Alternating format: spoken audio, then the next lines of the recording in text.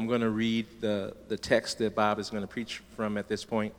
It can be found on page 1668 in your pew Bibles if you'd like to read along. It will be Acts 8, 1b through verse 25. Acts 8, 1b through verse 25.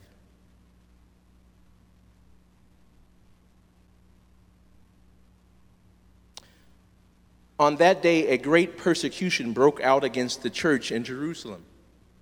And all except the apostles were scattered throughout Judea and Samaria. Godly men buried Stephen and mourned deeply for him. But Saul began to destroy the church. Going from house to house, he dragged off both men and women and put them in prison. Those who had been scattered preached the word wherever they went. Philip went down to a city in Samaria and proclaimed the Messiah there. When the crowds heard Philip and saw the signs he performed, they all paid close attention to what he said. For with shrieks and impure spirits came out of many, and many who were paralyzed or lame were healed. So there was great joy in that city. Now, for some time, a man named Simon had practiced sorcery in the city and amazed all the people in Samaria. He boasted that he was someone great. And all the people, both high and low, gave him their attention and exclaimed, "This man is rightly called the great power of God."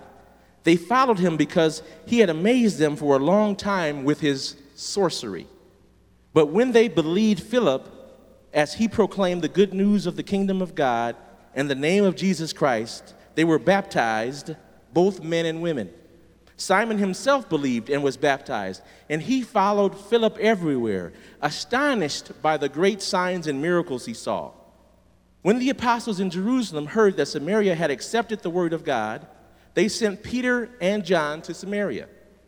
When they arrived, they prayed for the new believers there that they might receive the Holy Spirit, because the Holy Spirit had not yet come on any of them. They had simply been baptized in the name of the Lord Jesus. Then Peter and John placed their hands on them, and they received the Holy Spirit. When Simon saw that the Spirit was given at the laying on of the apostles' hands, he offered them money, and he said, "Give me also this ability, so that everyone on whom I lay my hands may receive the Holy Spirit." Peter answered, "May your money perish with you, because you thought you could buy the gift of God with money.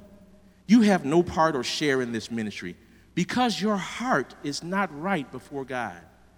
Repent of this wickedness and pray to the Lord in the hope that he may forgive you for having such a thought in your heart. For I see that you are full of bitterness and captive to sin." Then Simon answered, "Pray to the Lord for me, so that nothing you have said may happen to me." After they had further proclaimed the word of the Lord and testified about Jesus, Peter and John returned to Jerusalem, preaching the gospel in many Samaritan villages.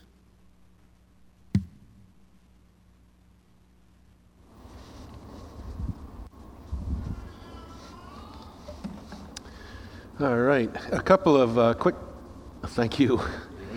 Yeah, I know. A couple of quick things before I start. First of all, to prepare us all for the Sunday school class next week on suffering, I understand that the air conditioning is not working. I think, Bob, it might have kicked in. Well, we just prayed, and a miracle might have happened. But when Pastor Lloyd first told me the air conditioning's not working, I thought, well, maybe I'll cut my sermon in half. And then I thought, nah. But you can, if you're hot, you use all those wonderful little pieces of paper that Vincent gave you with different color. Use it as a fan. I wouldn't mind. And then the other thing is, I really appreciate our pastor and board. When they ask someone to preach, they do give me a lot of freedom. And so two of the things that I do a little differently, one is I like to preach from the floor. I just feel closer to you that way. And secondly, I believe theologically that communion should follow the preaching of the word. So we're going to have the communion after hearing the word of God. So, okay, my name is Bob Grauman, and I am really thrilled to be here. My wife Patricia and I, like good missionaries, always have the wife stand up. All right. We've been a part of this church for 25 years, and I'm the coordinator of the adult Bible classes, which are awesome. Hope you all come to those. I'm a staff with InterVarsity Christian Fellowship, which is a ministry among college students on about 500 campuses in the USA, and through the IFES, 157 countries around the world. And I've been a staff with InterVarsity for 36 years. 12 of those were as a missionary overseas, supported by this church. 3 years in the 80s, we were missionaries in Vienna, Austria, but traveling into the communist countries, behind the Iron Curtain, and all of those fun things that we did in those years. And then 9 years we lived in Kiev, Ukraine, where we ministered to students throughout the former Soviet Union. Well, our passage today is, as Pastor Lloyd read, Acts 8. But to frame that passage, we have to understand Acts 1, because Acts 1:8, I think, is the key verse of the whole book of Acts, because Jesus, before he ascended to heaven, gathered the disciples and he said, guys, you're going to receive power when the Holy Spirit has come upon you, and you'll be my witnesses in Jerusalem, in Judea and Samaria, and in the uttermost parts of the earth. And I think that that verse is an outline of the whole book of Acts, because he says you'll receive power, right? And in chapter 2, the next chapter, the Spirit came on them. It was Pentecost. So that was fulfilled in the next chapter. And then chapters 3 through 7 take place in Judea and Samaria. Okay? No, I'm sorry, they take place in Jerusalem. And so we've heard in the sermons the last couple of months that everything happened in Jerusalem. Peter and John healed the man who was lame. They were brought before the Sanhedrin. They gave their defense. They were put in prison. The community prayed, and then they got organized with the deacons. And then Stephen gave this great talk about he summarized the whole Old Testament in terms of how the Old Testament points to Jesus. All of that happened in Jerusalem. Now, the second part of Acts 1:8 is going to take place in Samaria. And then in Acts 13, Paul and Barnabas go to the other parts of the earth. So Jerusalem, Judea, and Samaria, uttermost parts of the earth, is the outline of the book of Acts. But the other thing about our chapter 8, I think it is one of the most important chapters in the Bible, because it's a hinge chapter. It's where the church, which was made up of all Jewish people, all one ethnicity, in Jerusalem, the church crosses the first major cultural barrier. They cross that barrier and they go into Samaria, and from there to the world. If they hadn't done that, the Church of Jesus Christ would have always remained a subset of Judaism and would probably have been wiped out in the Roman invasion of Jerusalem in 70 AD. But God, by his sovereign power of the Holy Spirit, took those Christians across the cultural barrier, basically to the world. That's why this passage this morning is so important. So as we look at the passage and, turn to the page in Acts 8 where it says, and I think there's 3 points that the Spirit wants to make this morning from this passage. The first is in the first couple of verses that God is working out his plan to save the world. God is sovereign, even in persecution. And actually, the last time I preached, about a month or so ago, we talked about the prayer meeting in chapter 4, which was again the result of a persecution, and the church came together to pray, and the first word, sovereign God. Acts chapter 4, sovereign God. Okay? That means God is in control. And again, I said this last time, we look at our newspaper, we watch the news, and oh boy, I mean, ISIS is just beheading people, killing people. The terrorists in Nigeria are killing people. There's earthquakes, there's storms. It's horrible. But yet, we know that God is in control. We don't always understand it, but we know that in all this, God is in control, even in times of persecution. And in our ministry, we have had the great privilege of knowing people, young people, older people, who are living this persecution, because it's going on in the same way as it went on in the early chapters of the Bible. And I don't want to discount persecution or whitewash it. It is terrible. It's terrible when your own government or your own religious leaders turn on you because you're a believer in Jesus and you are persecuted. And it was terrible at that time.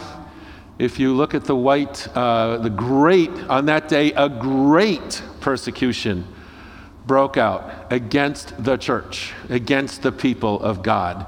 And this guy Saul, who became Paul, hated the church at this point, began to destroy the church, going from house to house. He dragged off both men and women, and that was unusual to arrest women at this time simply for being Christians, and put them in prison. And let me tell you, folks, the same thing is going on today. There's still many thousands of Christians today who fear the knock on the door.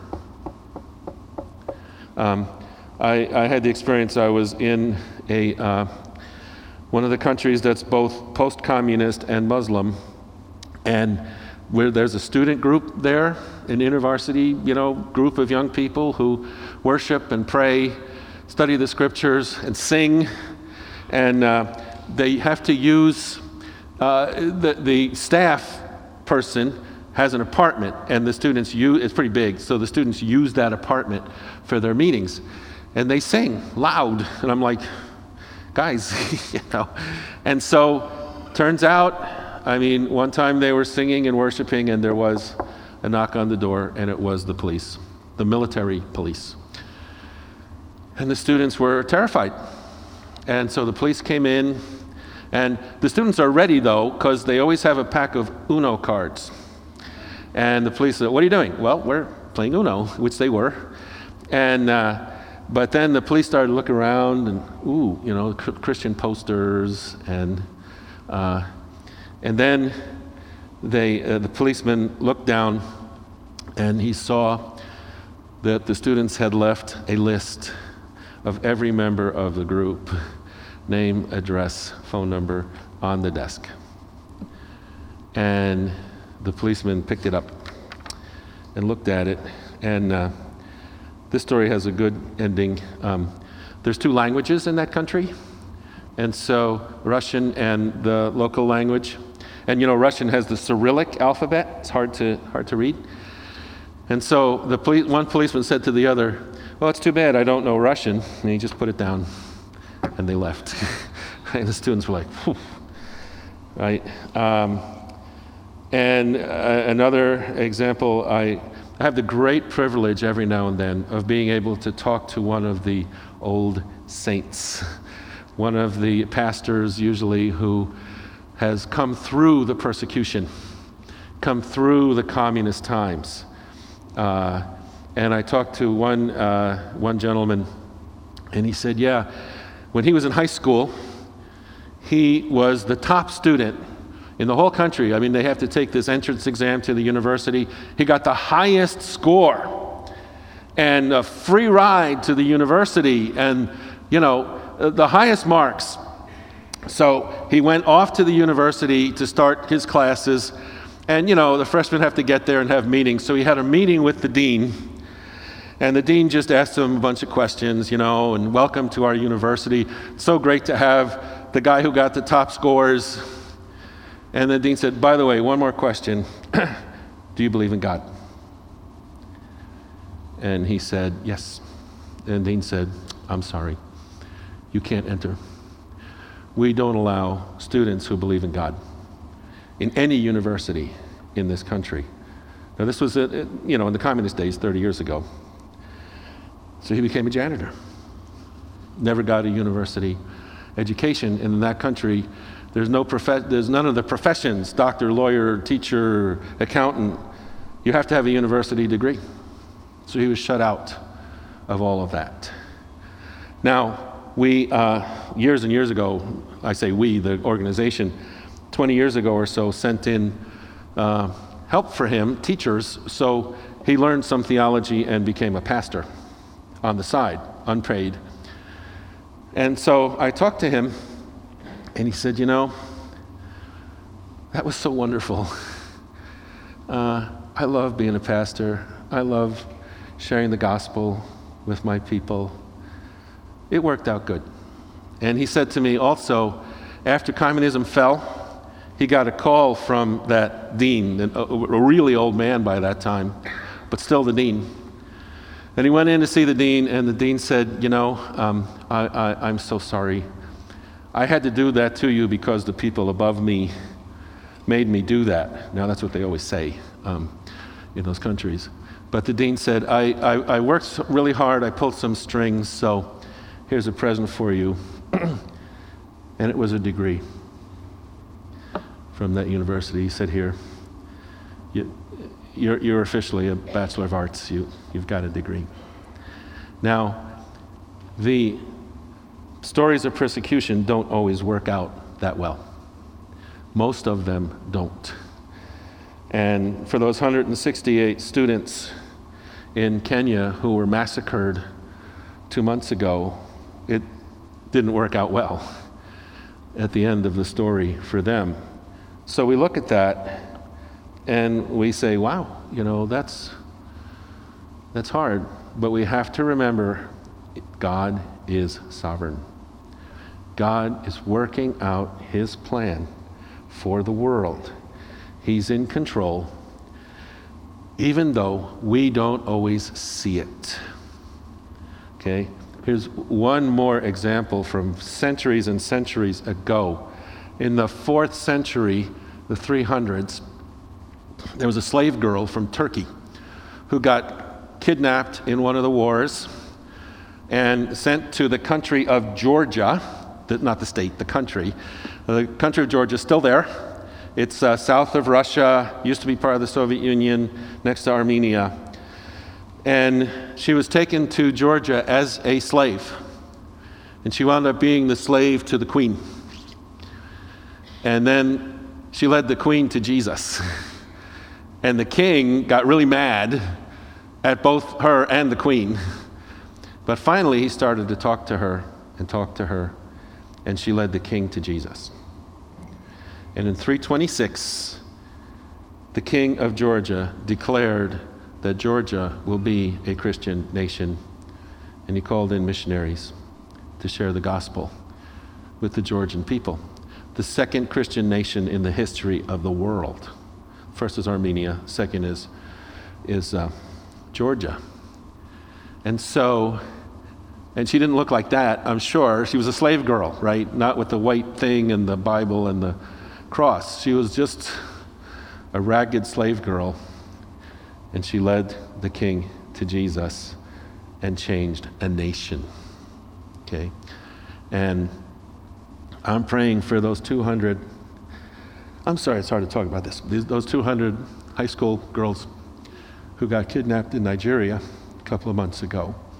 I'm praying for their release, but I'm also praying for their witness. You know, those ISIS terrorist guys, mostly they're young men looking for meaning in the world.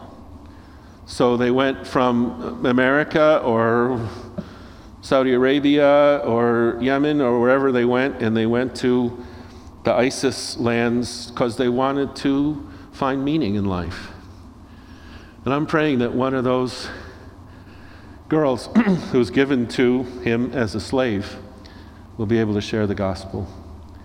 And I'm looking forward to the day, a couple of years from now, when one of those guys will stand up and say, you know, I was a terrorist with ISIS, and I beheaded some people.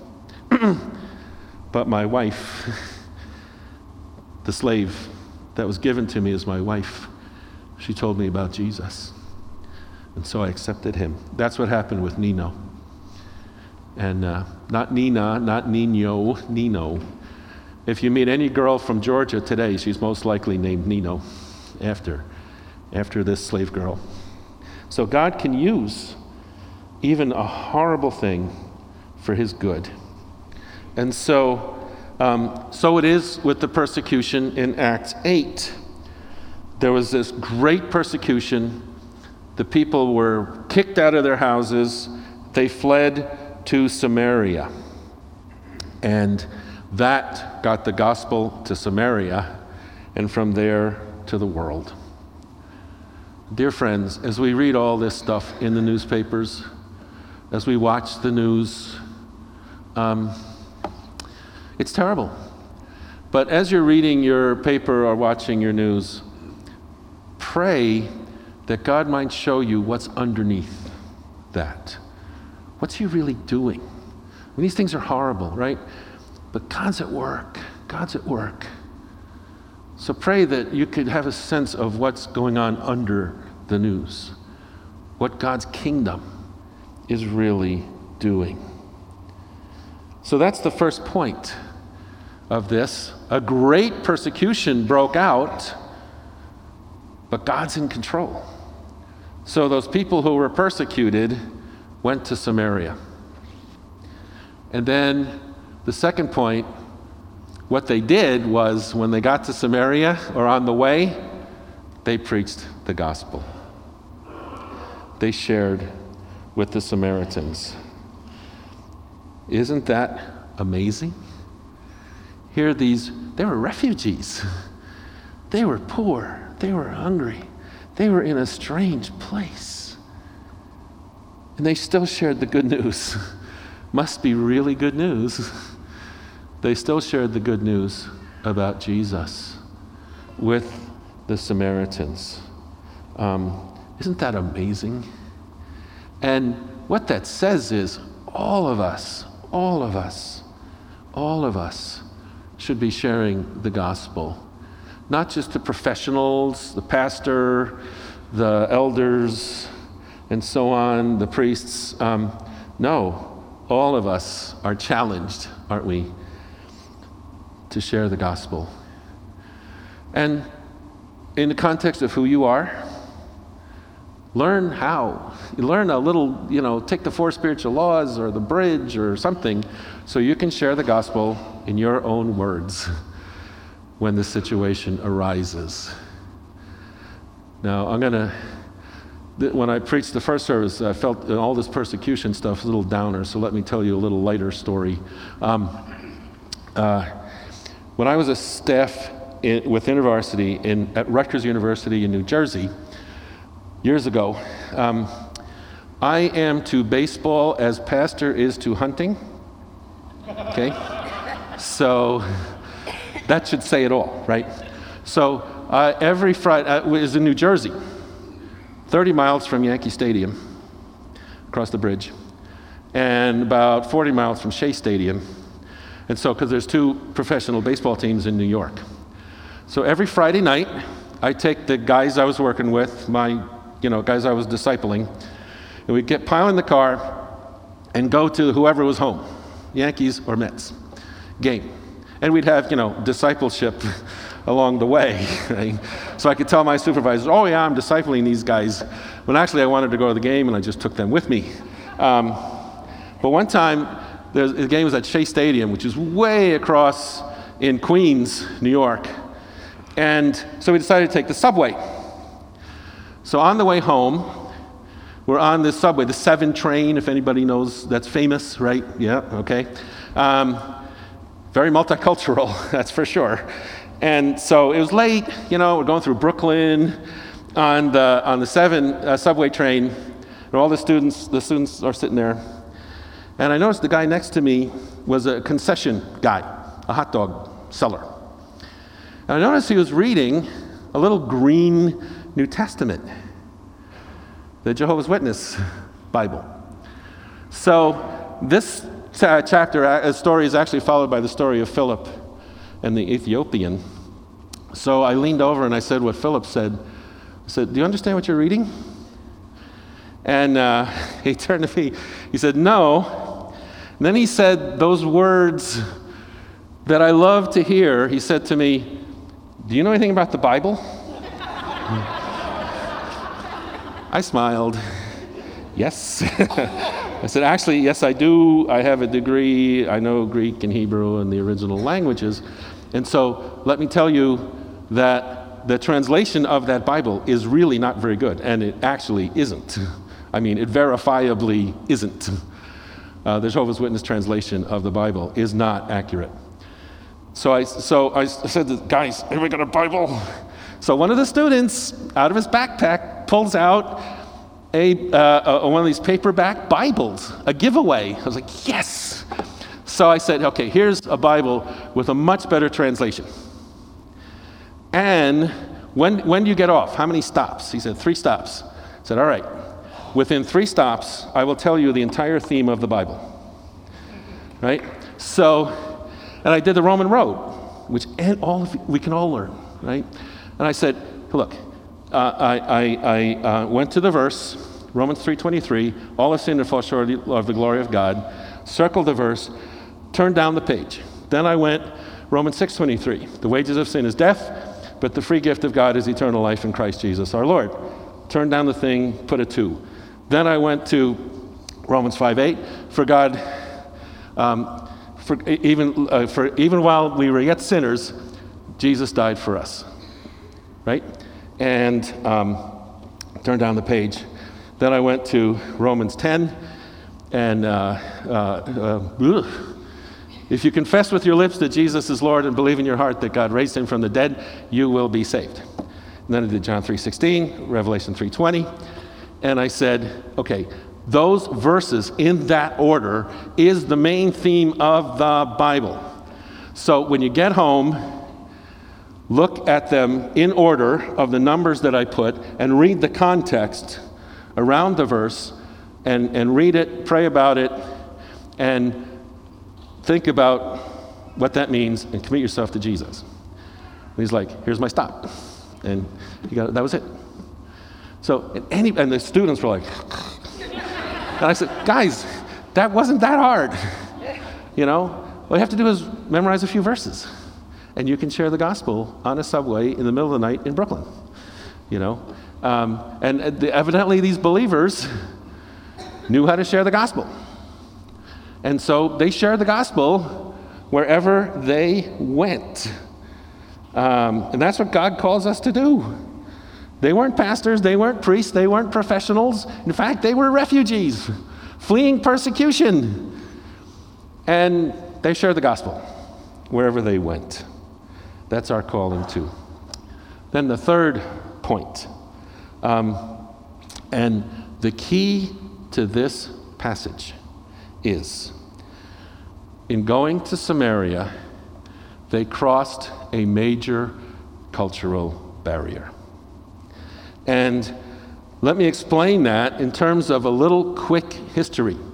Okay, I will now give you the history of the Old Testament in the next 3 minutes.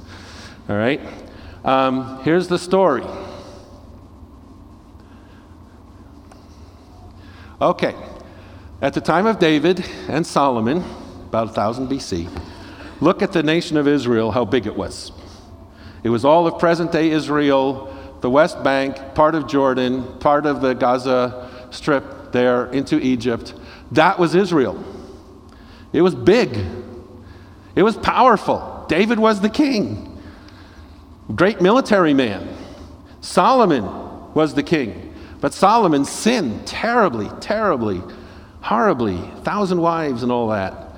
And so, as judgment, the nation split. They had a civil war. And they split into 2 separate countries. Israel in the north, Judah in the south. Now it's confusing because Israel is the name of the people, but in this case it's the name of the political entity in the north. And the people in Israel in the north set up idols and they sinned terribly. God sent prophets, they didn't listen. So finally in 722 BC, the Assyrians, the great empire, came in and conquered Israel, the north. And they took the people to Assyria, where they died. They disappeared. But the Assyrians sent some of their people to colonize the land, and they intermarried with the few Jewish people who were left to form a new race, the Samaritans.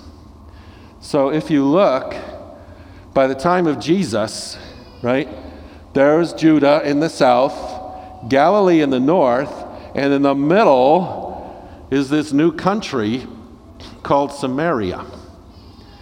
And that was made up of a different ethnic culture, the Samaritans. And the way the Jewish people, what am I doing? Okay. The Jewish people here looked at the Samaritans, they hated the Samaritans. Because to the Jewish people, the Samaritans were half-breeds, a different ethnicity, a different culture, a different religion. They even set up a rival temple. And they had a synchronistic religion, a little paganism, a little Judaism, a little more paganism. So they were different in religion, in culture, in language, and in ethnicity. And the Jewish people absolutely, positively hated them. And another thing is the Samaritan nation always reminded the Israelites of their loss, their military loss to the Assyrians. And they were upset about that. They thought, we're the people of God. We shouldn't lose wars. God blessed us. We have the temple, we have everything. We should always win wars. And they lost to the Assyrians. And so the presence of the Samaritans reminded them of their loss. And the equivalent for us as Americans is this picture, which many of you will recognize. 40 years ago, almost to the day, the last helicopter left Saigon, Vietnam, leaving all those people, Vietnamese people, who had worked in the American embassy, left them behind to be tortured by their new communist government. And this, since 1812, that was the first war America ever lost. And we had to leave Vietnam 30 years ago, basically with our tail between our legs, humiliated by a country much smaller than us. And so, back to Israel, the presence of the Samaritan nation reminded the Israelites of their loss in the war. Plus, these people were half-breeds, different culture, different ethnicity, right? So they hated the Samaritans. And what happened when they went to Samaria? They preached the gospel. They loved the people. And when Philip went there, he proclaimed the Messiah. And what happened when Philip preached the gospel in Samaria? A revival broke out. Demons cast out, people coming to Christ, people being baptized. And there was this guy, Simon, the sorcerer, who had to learn a lot about that you can't buy the gospel. You can't get the gospel with magic. You can't get the gospel with sorcery. You come to Jesus by faith alone, not with money, not with magic, with faith in Jesus, repentance and faith in Jesus. That's how you get eternal life. So Philip preached the gospel. People repented. They were baptized. But for some reason, the Holy Spirit didn't fall on them. And a lot of the theologians argue about that. What's that about? Sometimes theologians will say, well, it means that we should have two blessings. We should have first baptism and then a second blessing. I don't think that's what this teaches. I think the Holy Spirit held back for one really important reason. Peter and John. Peter and John were the two leaders of the church. The two disciples, along with James, who were closer to Jesus, went into the home of the girl who had died with Jesus, saw him raise her from the dead. Peter and John, by this time in Acts, were the leaders of the church. And the apostles sent them to Samaria to find out what was going on. Why was the gospel going to these half-breeds, to these people of a different culture? And I can see Peter and John, as they're going to Samaria, they cross the border, and they're like, yuck, these aren't our people. This is not our culture. And then they're saying to each other, see what happened, these people were baptized, they didn't even receive the Holy Spirit. That must mean that they have to become Jewish first. They have to go through all of the Jewish rites to become Christians, because those Samaritans need to join our culture. They need to become Jewish. So they need to become like us. And so Peter and John go, and they put their hands on the people. Wham! The Holy Spirit comes. And I can just see Peter, who was always the first to talk, say to John, wow, or the Hebrew equivalent of, wow. John, do you know what this means? This means these people are Christians.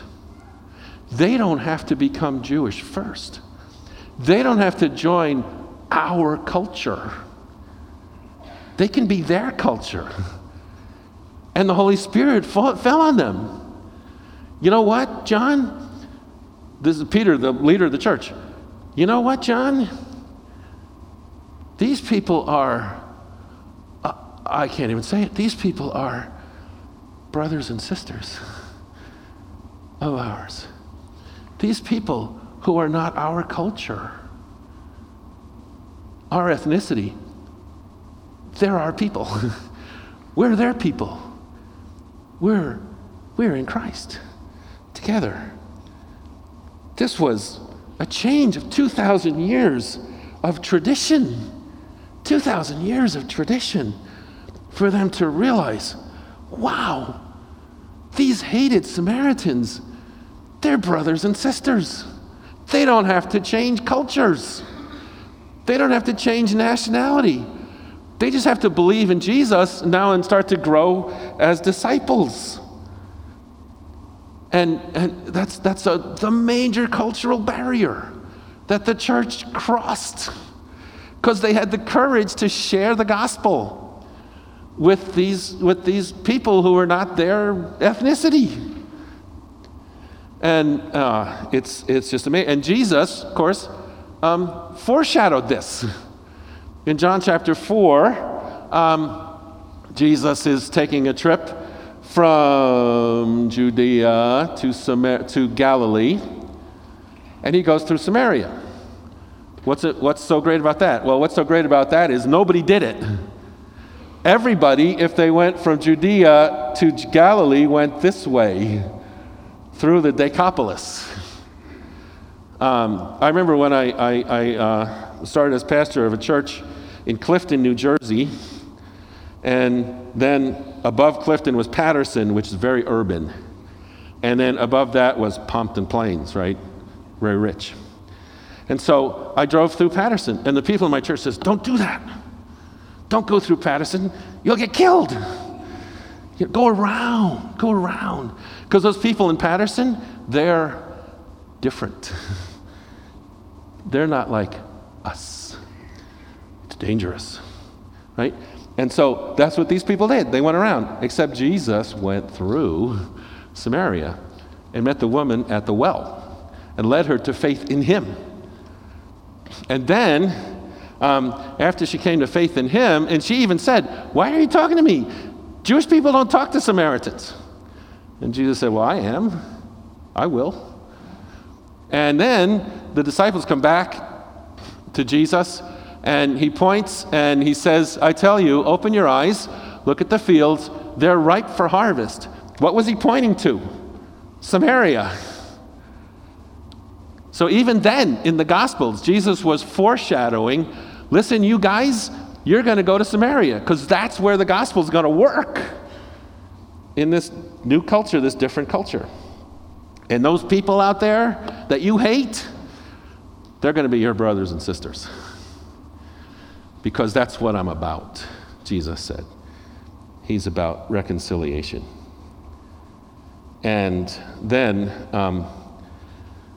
Jesus told this story, remember, of the Good Samaritan. And with one story,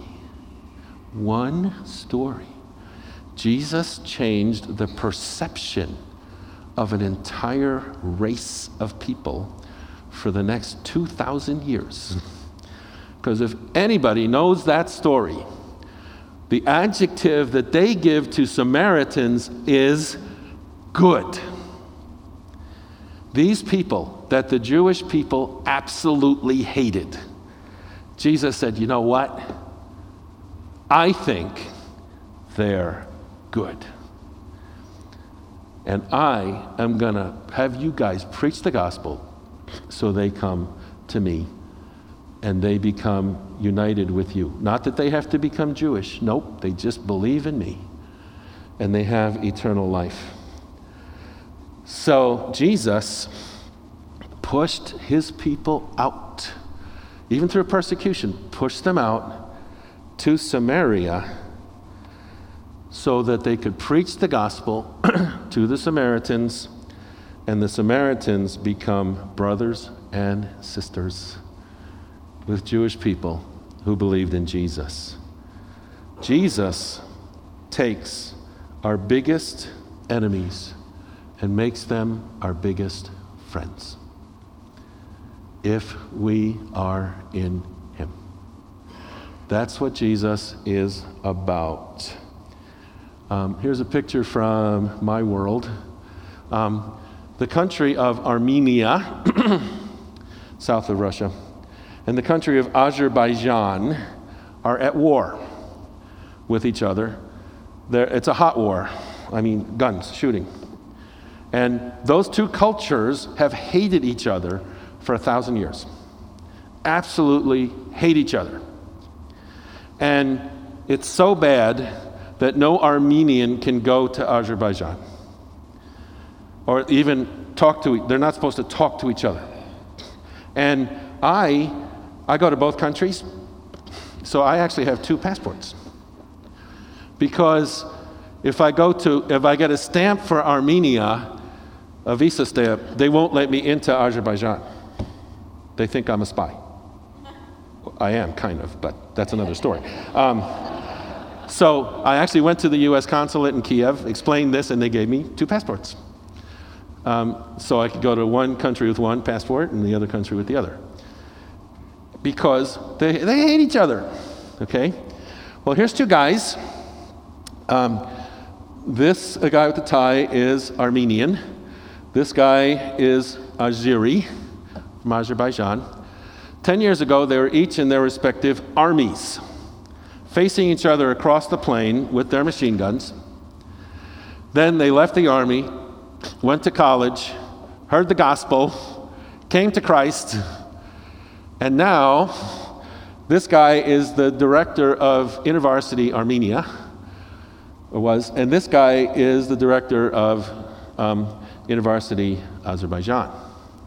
His back is to you. That's why we took the picture that way, because if the Azeris ever saw that picture and he's with the other Armenian, that would be very bad. But look what they're doing. They are dancing. 2 guys who were enemies.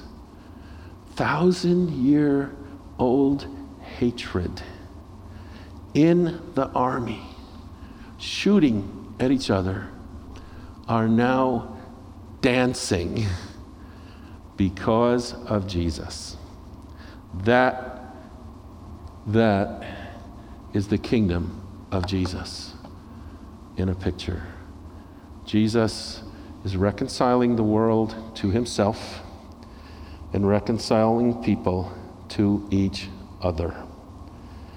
And Jesus is creating a multinational, multicultural, multi-ethnic community called the church, whose goal is to share his gospel of love with the world.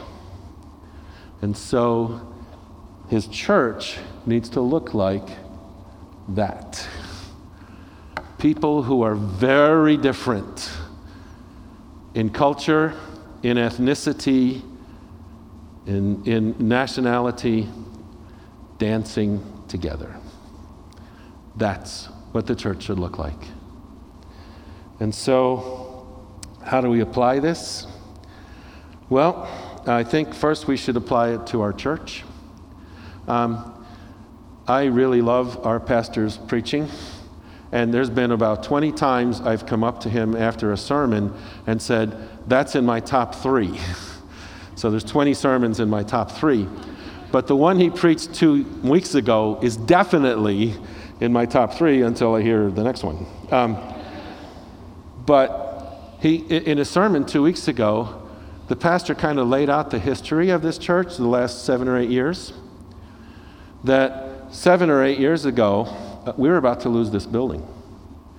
There were so few people and so little money that they were seriously considering, let's sell the building, because we couldn't pay the mortgage. And so when the pastor got here, the first thing he really pitched was giving and stewardship. Now we've got some money, even oversubscribed, and so we're giving it away to the missions and so on. And then we realized, wow, there's not many people here, and people started to come. And then the elders realized, wow, there's not many young people here. And then young people started to come. Then Epic came, and more young people came, right? Yay, Epic. But he said 2 weeks ago in this very prophetic sermon, he said, the next thing for our church is going to be crossing cultural barriers. Building a congregation on what we have, but working hard to make it much more multi-ethnic. That will be hard. That will be hard, and it can't be saying to ethnic minorities, you join us and come and be like us, worship like us. Never works. Everything has to change a little bit to have a church that looks like the church in the Bible. A multi-ethnic, multicultural, multinational group of believers in Jesus who love each other and respect each other. So, and the pastor doesn't usually give altar calls. If he had given one 2 weeks ago, I would have stood up and said, I'm in. And I hope us each of us will say, I'm in on this. But personally, a couple of months ago, Pastor Lloyd preached a sermon. So I've mentioned both pastors so far. I expect lots of, kudos for that. Anyway, Pastor Lloyd preached a sermon, and he said, get to know someone who's not like you. Okay? That's how we can apply this in our personal lives. Get to know an international student. There's thousands of them at the university right down the street. Get to know someone from a different ethnicity or economic status, or please, for the sake of our country, get to know someone from a different political viewpoint as you. Not to convince them of your truth, of your whatever, but just to get to know them. Because I think this country is being ripped apart. And it has to be the Christians who can have different political opinions, strong different political opinions, and still love each other and talk to each other and share with each other. Please, for the sake of our country, get to know someone who's not like you. Real quick. I grew up in the 50s in New Jersey in the Cold War. And so this is what I was most afraid of. An atomic bomb blowing up New York City. And so they had air raid drills for us kids. Those horrible sirens, which are now used for tornadoes out here. Those sirens would go off, and we would duck and cover. That's me there. No, it's not me, but that's what we looked like, right? And so I was like that little kid with his face on the ground and his arms over his head. And we would do that every couple of months, have air raid drills. And so for 20 minutes, I was laying there, my face on the ground, arms over my head. And what was I thinking about as an 8-year-old? Too young for girls at that point, wasn't thinking about girls. Baseball, yes, absolutely. And when I ran through every batting average and so on and how the Yankees were doing, I would think about how much I hate the Russians. They were going to bomb me. I mean, as if those desks are going to protect me, right, from an atomic bomb blowing up in New Jersey, right? And I hate the Russians. They're communists. They're atheists. I hate those Russians. They hate us. They're going to bomb me. They're going to blow up my city. And now, I've come to Christ, lived 9 years in a country, Slavic country that used to be part of the Soviet Union. My favorite people group in the world is Russians. And when a bomb did hit Ground Zero in 2001 in New York and did blow up the World Trade Center, my email inbox filled with notes from Russians saying, "We're so sorry. We can't imagine what that would be like." Russians who've come to Christ, and I came to Christ, and these people I used to hate, I love with all my heart. I wish I was there. I'm sad every day I'm not there. I love them. And they're my enemies. But Jesus brought us together. Jesus brings reconciliation. So he reconciled the Samaritans to Christ, and in Christ reconciled them to the Jewish believers. That's what he does. And the gospel went from Samaria to the world. So here's, a summary. God is sovereign. He's in control. Even in persecution, he's in control. Secondly, everyone, all of us, are called to share the gospel. Like those early Christians who were not professionals, who shared the gospel. in Samaria. But the third point, God brought the Samaritans to Jesus. That's the first barrier the church crossed. And so they went from there to the world. So my question for you, what barrier will you cross for the sake of the gospel? Who will you get to know who's not like you? So you can get to know them, learn about them, and share the love of Jesus with them. He loves us. Jesus loves us. But he wants us to be the kind of church that he describes in the Bible. Amen. Let us pray. Jesus, we thank you for your love. We thank you for that you've called us to you. You've given us eternal life and joy and peace. And now you call us to cross barriers, Lord. In Jesus' name we pray. Amen.